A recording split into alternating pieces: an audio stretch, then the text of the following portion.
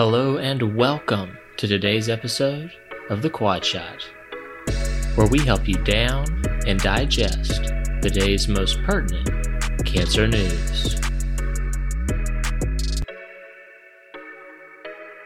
It's April 27, 2020. Welcome to the Quadcast. Let's dive in. First up, quality, not quantity. The Canadian breast hypofractionation trial demonstrated hypofractionated whole breast radiation, 42.56 gray and 16 fractions without a boost, achieves non-inferior local control, toxicity, and cosmesis as compared to conventional fractionation to 50 gray. The trial included an acute toxicity and quality of life substudy. This was much smaller than the overall trial, with only 161 participants out of the initial 1,234 enrollees. Hypofractionated whole breast irradiation reduced both the peak rate and duration of acute grade 2 to 3 skin toxicity. For hypofractionated whole breast, skin toxicity peaked at 12% in week 4 and dropped to 0% in week 8. That's compared to 38% at week 6, dropping to 12% at week 8 with conventional fractionation. The sub-study also assessed overall quality of life, skin quality, breast effects, and attractiveness. Quality of life trajectory followed a similar pattern to skin toxicity, with a fall at 2 to 4 weeks for hypofractionated whole breast and subsequent rise at 6 to 8 weeks, compared to conventional fractionation's fall at 4 to 6 weeks and a rise at 8 weeks. As one would imagine, the differences in duration of toxicity and quality of life changes resulted in a smaller drop and faster recovery in multiple quality of life domains, with hypofractionated whole breast as compared to conventional fractionation. The bottom line is, in case you needed more evidence, hypofractionated whole breast irradiation results in less acute toxicity and improved quality of life in the Canadian hypofractionation whole breast trial. Thanks to Arsenault et al., Red Journal, 2020. Up next, rematch. Immune checkpoint inhibitors have proven to be game changers in several malignancies, but at the same time, they have changed the face of therapeutic toxicity. Fortunately, the WHO has been collecting drug safety reports for over half a century. So here's a retrospective look at the immune checkpoint inhibition-related adverse events spanning 1967 to 2019. The primary question was the rate of immune checkpoint inhibitor adverse event recurrences with re-challenging of said immune checkpoint inhibitor. Now, finding the ICIAEs wasn't hard. There were over 24,000 cases, among which just over 6,000, or 25%, were associated with an immune checkpoint inhibitor re-challenge. Importantly, this only provides data on cases with adverse events, so this can't inform the rate of adverse events overall among all re-challenges. But among the re-challenged, immune checkpoint inhibitor adverse events with sufficient clinical information, only 29% were the same adverse event that caused discontinuation of the immune checkpoint inhibitor in the first place. Hepatitis, an odds ratio of 3.4, pneumonitis, odds ratio 2.3, and colitis, odds ratio 1.8, were most likely to occur with a re-challenge, while adrenal events were much less likely. The bottom line is, it seems that recurrence of an immune checkpoint inhibitor-related adverse event upon re-challenge isn't inevitable, or even all that likely, thanks to Dalladil et al., JAMA, 2020.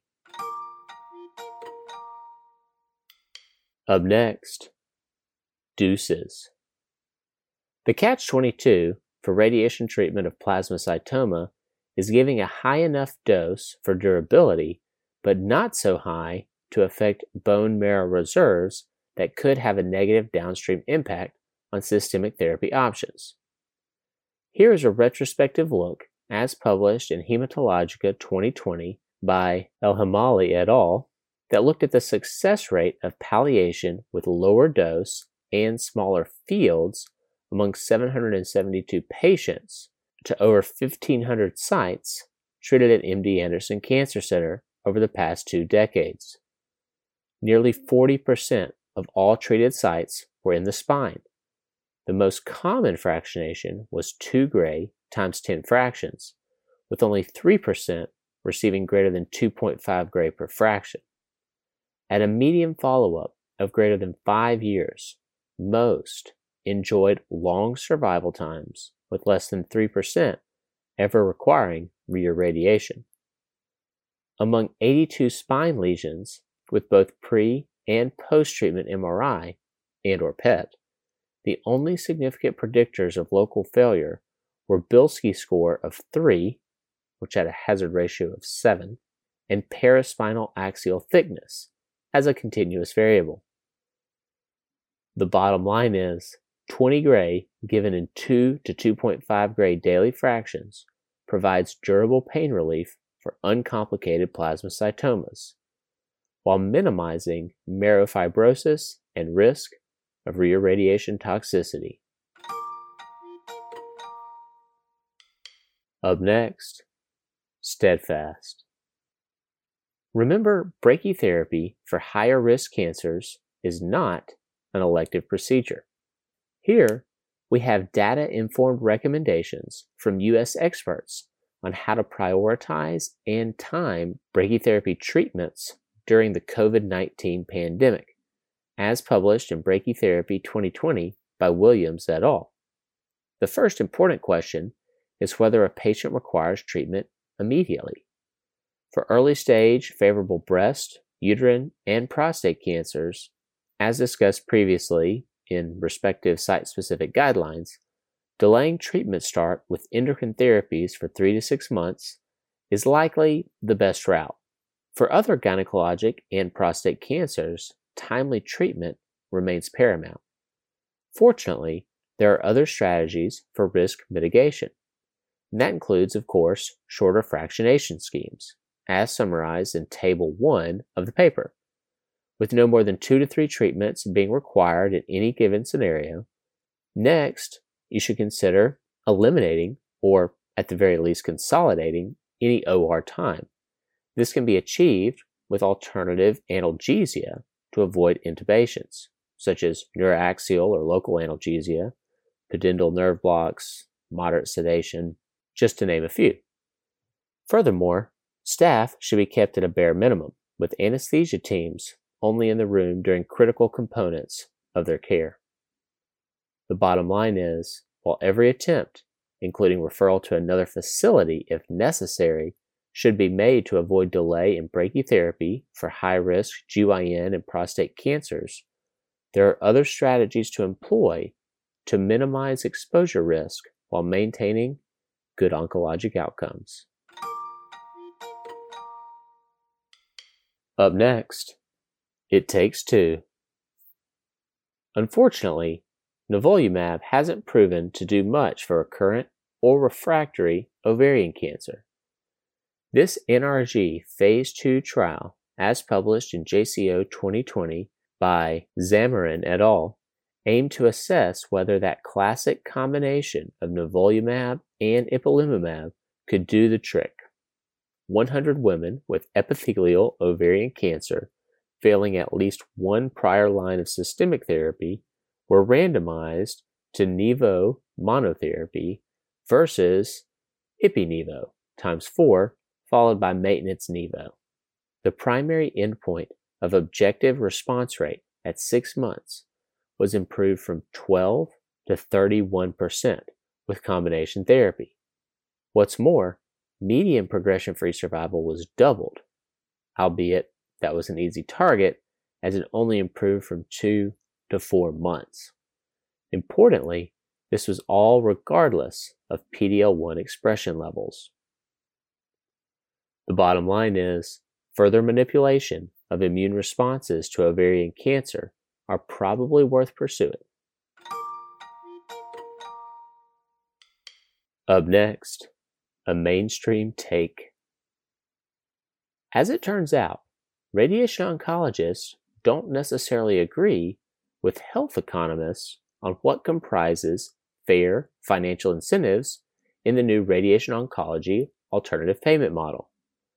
These counterpoints, published in JAMA 2020 by Trevor Royce, include, among others, that moving straight to mandatory participation won't allow for an evidence-based assessment of its impact, and that payments without consideration of technology will certainly stifle innovation.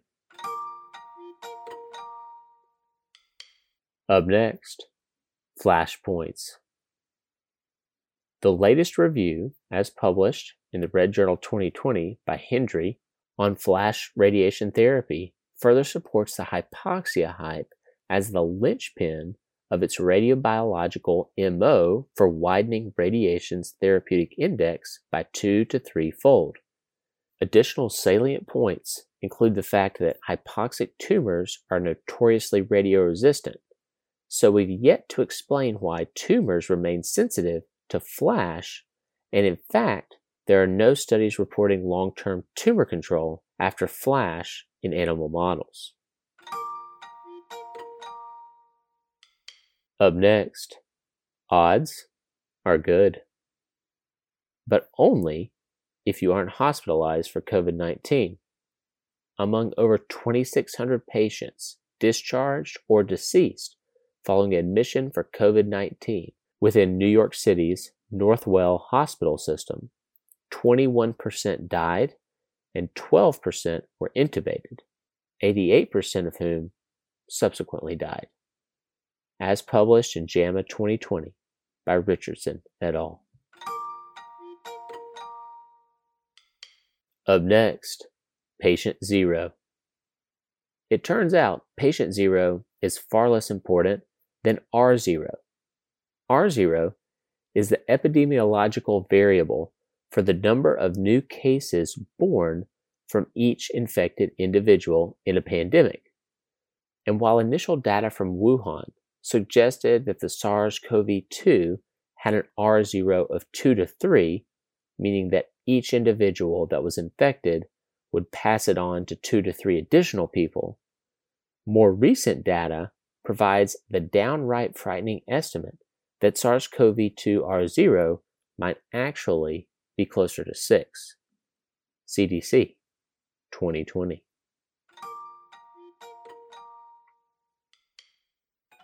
Finally, frugality.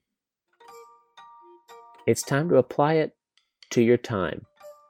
Check out this editorial in the Harvard Business Review 2020 by Glavesky that does a painfully excellent job at highlighting how many, if not most, of our daily tasks are a colossal waste of our time.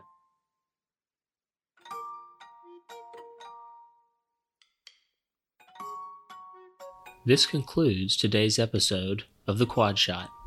If you like what you've heard, please consider giving us a 5-star rating and subscribing to our podcast. Also, check out our website at www.quadshotnews.com and subscribe to our newsletter. We'll catch you next time.